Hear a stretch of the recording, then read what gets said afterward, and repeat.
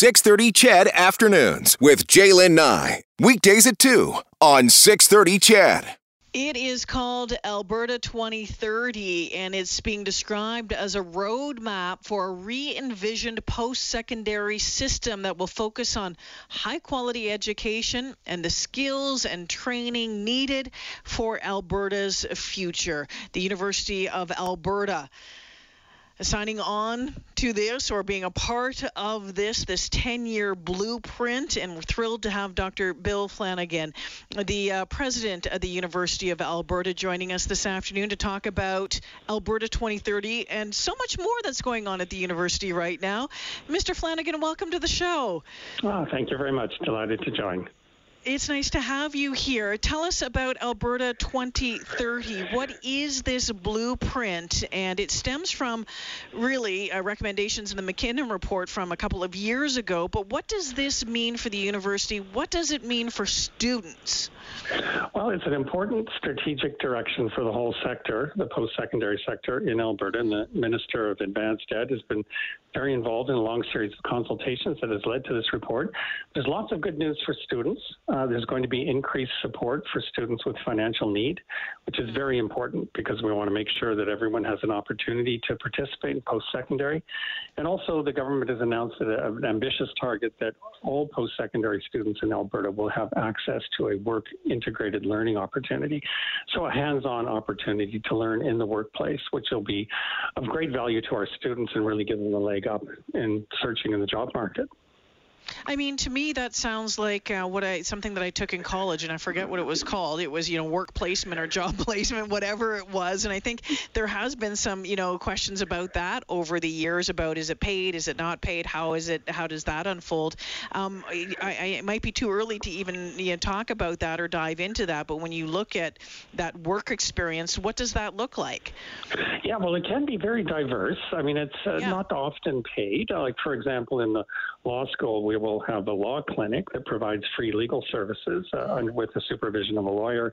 And the students, of course, love to have this opportunity. They're delighted to work in the law clinic. It gives them great hands-on experience. It's how they can really get a sense of what it's like to be a lawyer.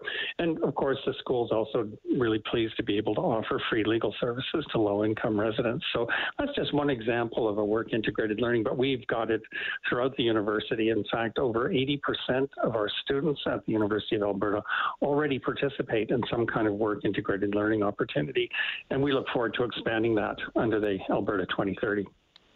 Dr. Flanagan, in an article today, it said that Alberta 2030 also moves to deconsolidate Alberta's research-intensive universities' financial statements from the Government of Alberta's public accounts. What does that exactly mean, and what does it mean for the university? Yeah, it's a little bit difficult to unpack, but in a nutshell, what it means is that our books are no longer rolled up into the province's books. And the province right now is under a great deal of pressure to reduce its expenditures. Whereas we as a university, we want to grow. We want to draw more research dollars, more students. I mean, we're in a position to grow and drive economic growth in the province as a whole. So being consolidated with the provincial budget really puts pressure on us not to grow. And so our message constantly to the province has been untie our hands, release us of this red tape, allow us to deconsolidate from the provincial budget, and then we can grow and we can be an even greater engine of economic growth for the province. And so that's been a key outcome of Alberta 2030. The minister announced today that they will be pursuing deconsolidation for the top 3 research-intensive universities, that is University of Alberta, Calgary, and Lethbridge. So that's a great win for us and a great win for the province. Dr. Bill Flanagan joining me this afternoon, the president at the University of Alberta, and there's so much to talk about. You talk about wanting to grow. You touched on, Alberta 2030 and bolstering student aid for students as well, and that was one of the calls that I heard a couple of weeks back when I was talking with members of the student union at the University of Alberta in relation to the tuition increases. Can we, let's talk a little bit about those tuition increases. Some of them what the range, from 17 to 104%, depending on what courses or what program you're taking. I mean, those are massive increases. How do you grow students? How do you grow the number of students coming to the university when you're increasing tuition like that?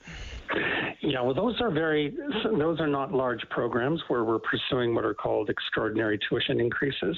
Would be affecting only a relatively small number of students. In terms of enrollment growth, the great opportunity for us is a very young demographic in Alberta, a very young population. In fact, our applications from Alberta high school students this year alone are up 10%. And so there's many more students who are seeking to come study at the University of Alberta. And so we project that with just the demographic data in Alberta, we could grow our enrollment from what it is currently 40,000 students to as much as 50,000 students in the next 3 to 4 years. So we're very keen to pursue that enrollment growth opportunity. And of course, it's very important that education at U of A be accessible for students with financial need. And any of the tuition increases that we're proposing or that are currently underway, we're setting aside a substantial amount of that exclusively to support students with financial need. Yeah, the concern is there, and it's been raised a lot, and I wanted to ask you about it, Dr. Flanagan, is, does those, do the increases limit access to some of those programs for students who just simply won't be able to afford it, or they're going to be trying to juggle another job while trying to go to school as well? There's got to be concern on that. You want to make sure that post-secondary education is inclusive. Absolutely. It's a core value for us at the University of Alberta that all qualified students be able to attend regardless of their financial circumstance. So helping students with financial need is very important to us, and this is why we set aside a substantial amount of our tuition revenue exclusively to support students with financial need. And it's also why we welcome today's announcement in the Alberta 2030, where Alberta is going to step up and substantially increase its support for students with financial need. That's how we build the future of the province, is making sure that there is opportunity for all. We know that, the province, under financial constraints, we know that the school itself facing some financial challenges as well. I think I had heard the number around $60 million that needed to be cut. What is being done on that front? And I know a lot of people are wondering what's being done at an administrative level to help with that number and not affect programs, but looking at maybe big salaries, that sort of thing, because you're always going to hear about that, Dr. Flanagan. Yes, big salaries. As you mentioned, there have been significant cuts to our Campus Alberta grant, and this is across the sector, the post-secondary sector. And about 2.5 years ago, the government of Alberta announced that there would be these significant reductions to bring us more in line with what is the norm in Canada in terms of levels of funding. And so what we've done at the University of Alberta is launched a very ambitious program of administrative and academic restructuring to reduce our administrative costs by $124 million a year. So very, very ambitious target. And we're really reinventing how we provide services on campus. We want to preserve our core mission of teaching and research, so particularly the student experience. We do not want that to be adversely affected by these reductions. So we're thinking very creatively about how we can continue to provide a high level of service to our students and our faculty with significantly fewer numbers of staff. And we're doing this by centralizing the provision of much of these services, by achieving economies of scale and efficiencies associated with specialization. Very ambitious plan. We're really leading the sector in Canada in terms of our level of ambition for providing a consistently high quality of service at a significantly reduced price. Dr. Bill Flanagan joining me this afternoon. You talk about student experience, and it's obviously been a very different student experience over the past 14 months. What does the student experience look like come September? Yes, well, we are hopeful, of course, that with the rollout of vaccines, that life will return more to normal.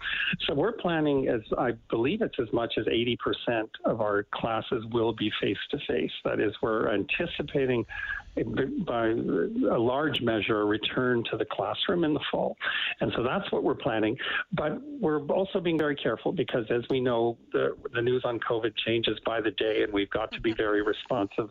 And the safety and well-being and wellness of our university community members is obviously always our top priority. So we will be adjusting as we move along, but we are planning as much as possible to be back in the classroom. We certainly know that's what our students want. It's what our faculty wants. I mean, we really miss having that busy campus full of life and young students learning. It's a great privilege of being able to work at a university. Before I let you go, Dr. Flanagan, some good news. I think it was late last week as well, and I think that this might help in a small way to that growth that you're looking at. You know, the potential of maybe up to 50,000 students a year. The University of Alberta ranking 81st in the world and 4th in Canada, according to the Centre for World University Rankings. That's something else. Your reaction to that? I mean, good news. I mean, it's always fascinating because I can remember, 30 years ago when I started in the business, when the Maclean's magazine university rankings always came out. I was living in Thunder Bay at the time, and we'd all look up Lakehead University to see where it was, and if it was good, be like, oh, this is great. If it was bad, oh, it doesn't matter, right? Like it's kind of like, oh, well, we'll celebrate it if it's good, we'll ignore it if it's bad. But this is good news.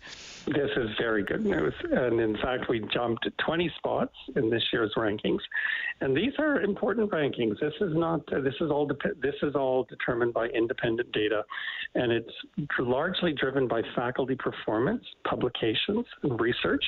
And of course, I think the great thing that happened for the University of Alberta was the Nobel Prize for Dr. Michael Houghton, yes, which was awarded in December of last year.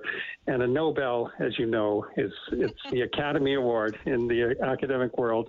You can't get anything more distinguished. And of course, Michael has got a tremendously distinguished record as a scientist, having identified the hepatitis C virus, and continues to do marvelous work for us at the University of Alberta. So very proud of Michael, and of course thrilled to share in the glory of the Nobel Prize, and that no question that also had an impact on our rankings.